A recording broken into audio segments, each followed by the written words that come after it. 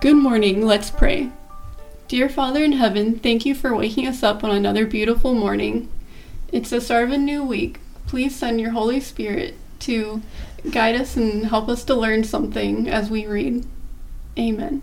Amen. Okay. Chapter 2, Fundamentals of True Homemaking.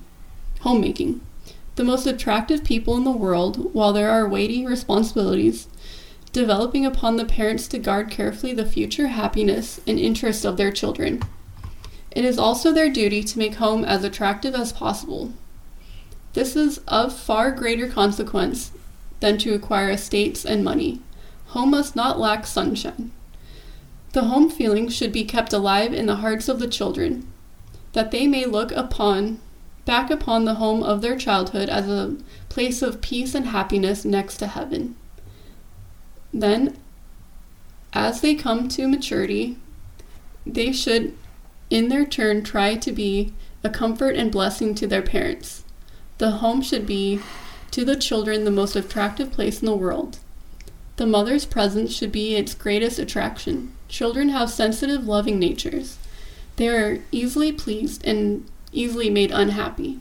By gentle discipline in loving words and acts, mothers may bind their children to their hearts.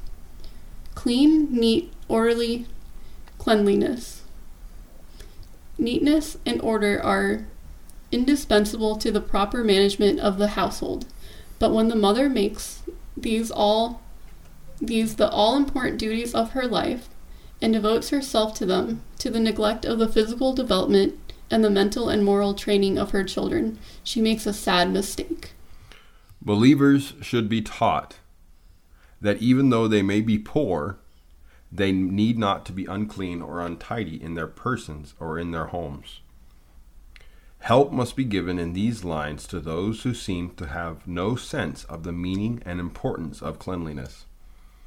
They are to be taught that those who are to represent the high and holy God must keep their souls pure and clean, and that this purity must extend to their dress and to everything in the home, so that the ministering angels will have evidence that the truth has wrought a change in the life, purifying the soul and refining the taste.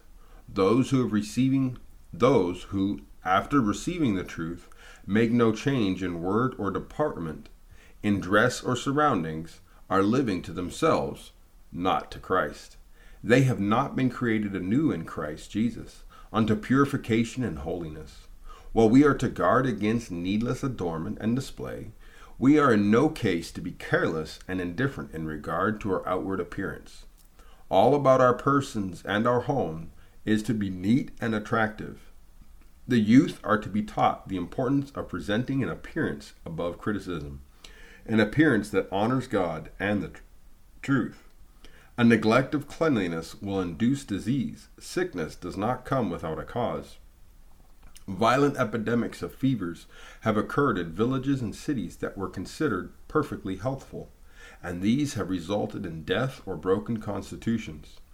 In many instances, the premise of the very ones who fell victims to these epidemics contained the agents of destruction which sent forth deadly poisons into the atmosphere to be inhaled by the family and the neighborhood. It is astonishing to witness the prevailing ignorance relative to the effects which slackness and recklessness produce upon the health. You know, it's interesting. You see some people, and you can always tell a poor person. It seems like, somebody who lives on the street, or somebody who just, maybe they're not on the street, maybe they have their own home or apartment, but they don't have a lot of money because of the way they dress. And I think what's really important about this is that if you remember back in the Garden of Eden, Adam and Eve were clothed by the light of God. Mm-hmm. And I think that for us, obviously we've fallen away from sin, so we don't get that light, that clothing of light from God. But how we dress, how we represent ourselves is key, because we are children of a king. Yeah. And like, we don't have to dress really nicely, but you should still be conscious of how you're presented. Right. Yeah. I feel like what this is mostly saying is you have to keep the home clean as well as your internal self.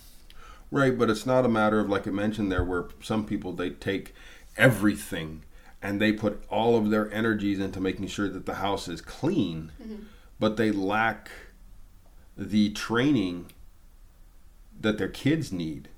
You know, I mean, I remember growing up, us kids, even though we probably didn't do the best of jobs, were the ones that kept the house clean, or that was part of our jobs growing up. And I think that's important to train the kids that cleanliness, I mean, the old adage, cleanliness is next to godliness. Yeah. But it's not just mom's job to keep the house clean or dad's job to keep the house clean. It's the family's job. And I think starting as a couple, that's important, because if we can keep the house clean together, then once the kids start growing up, then we can start delegating the tasks. Having them do things as soon as they're able to. Right. I don't remember when I started doing laundry, but as soon as I was able to reach the buttons and put the laundry in, I was doing laundry. Yeah. I remember folding the socks and underwear growing up. And I hated doing it, and I still hate doing laundry to this day.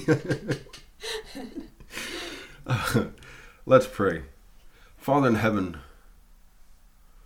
reading this, it kind of makes you think that, well, you know, I don't have a home. I'm not in a home. We're not in a family unit yet. So I don't really have to worry about these things. But cleanliness on the outside starts by having cleanliness on the inside. We need to have a clean mind, a pure mind, something that's constantly thinking about you and gravitating to your glory. Lord, I just ask that you guide and direct us. Give us the wisdom that we need. Show us the things that we need to put aside so that we can live that pure life and you can abide with us.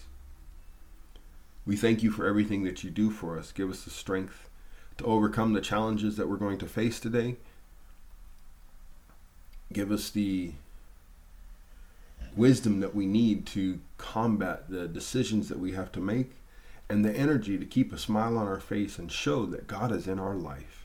We thank you for everything you do for us. In Jesus' name, Amen. Amen.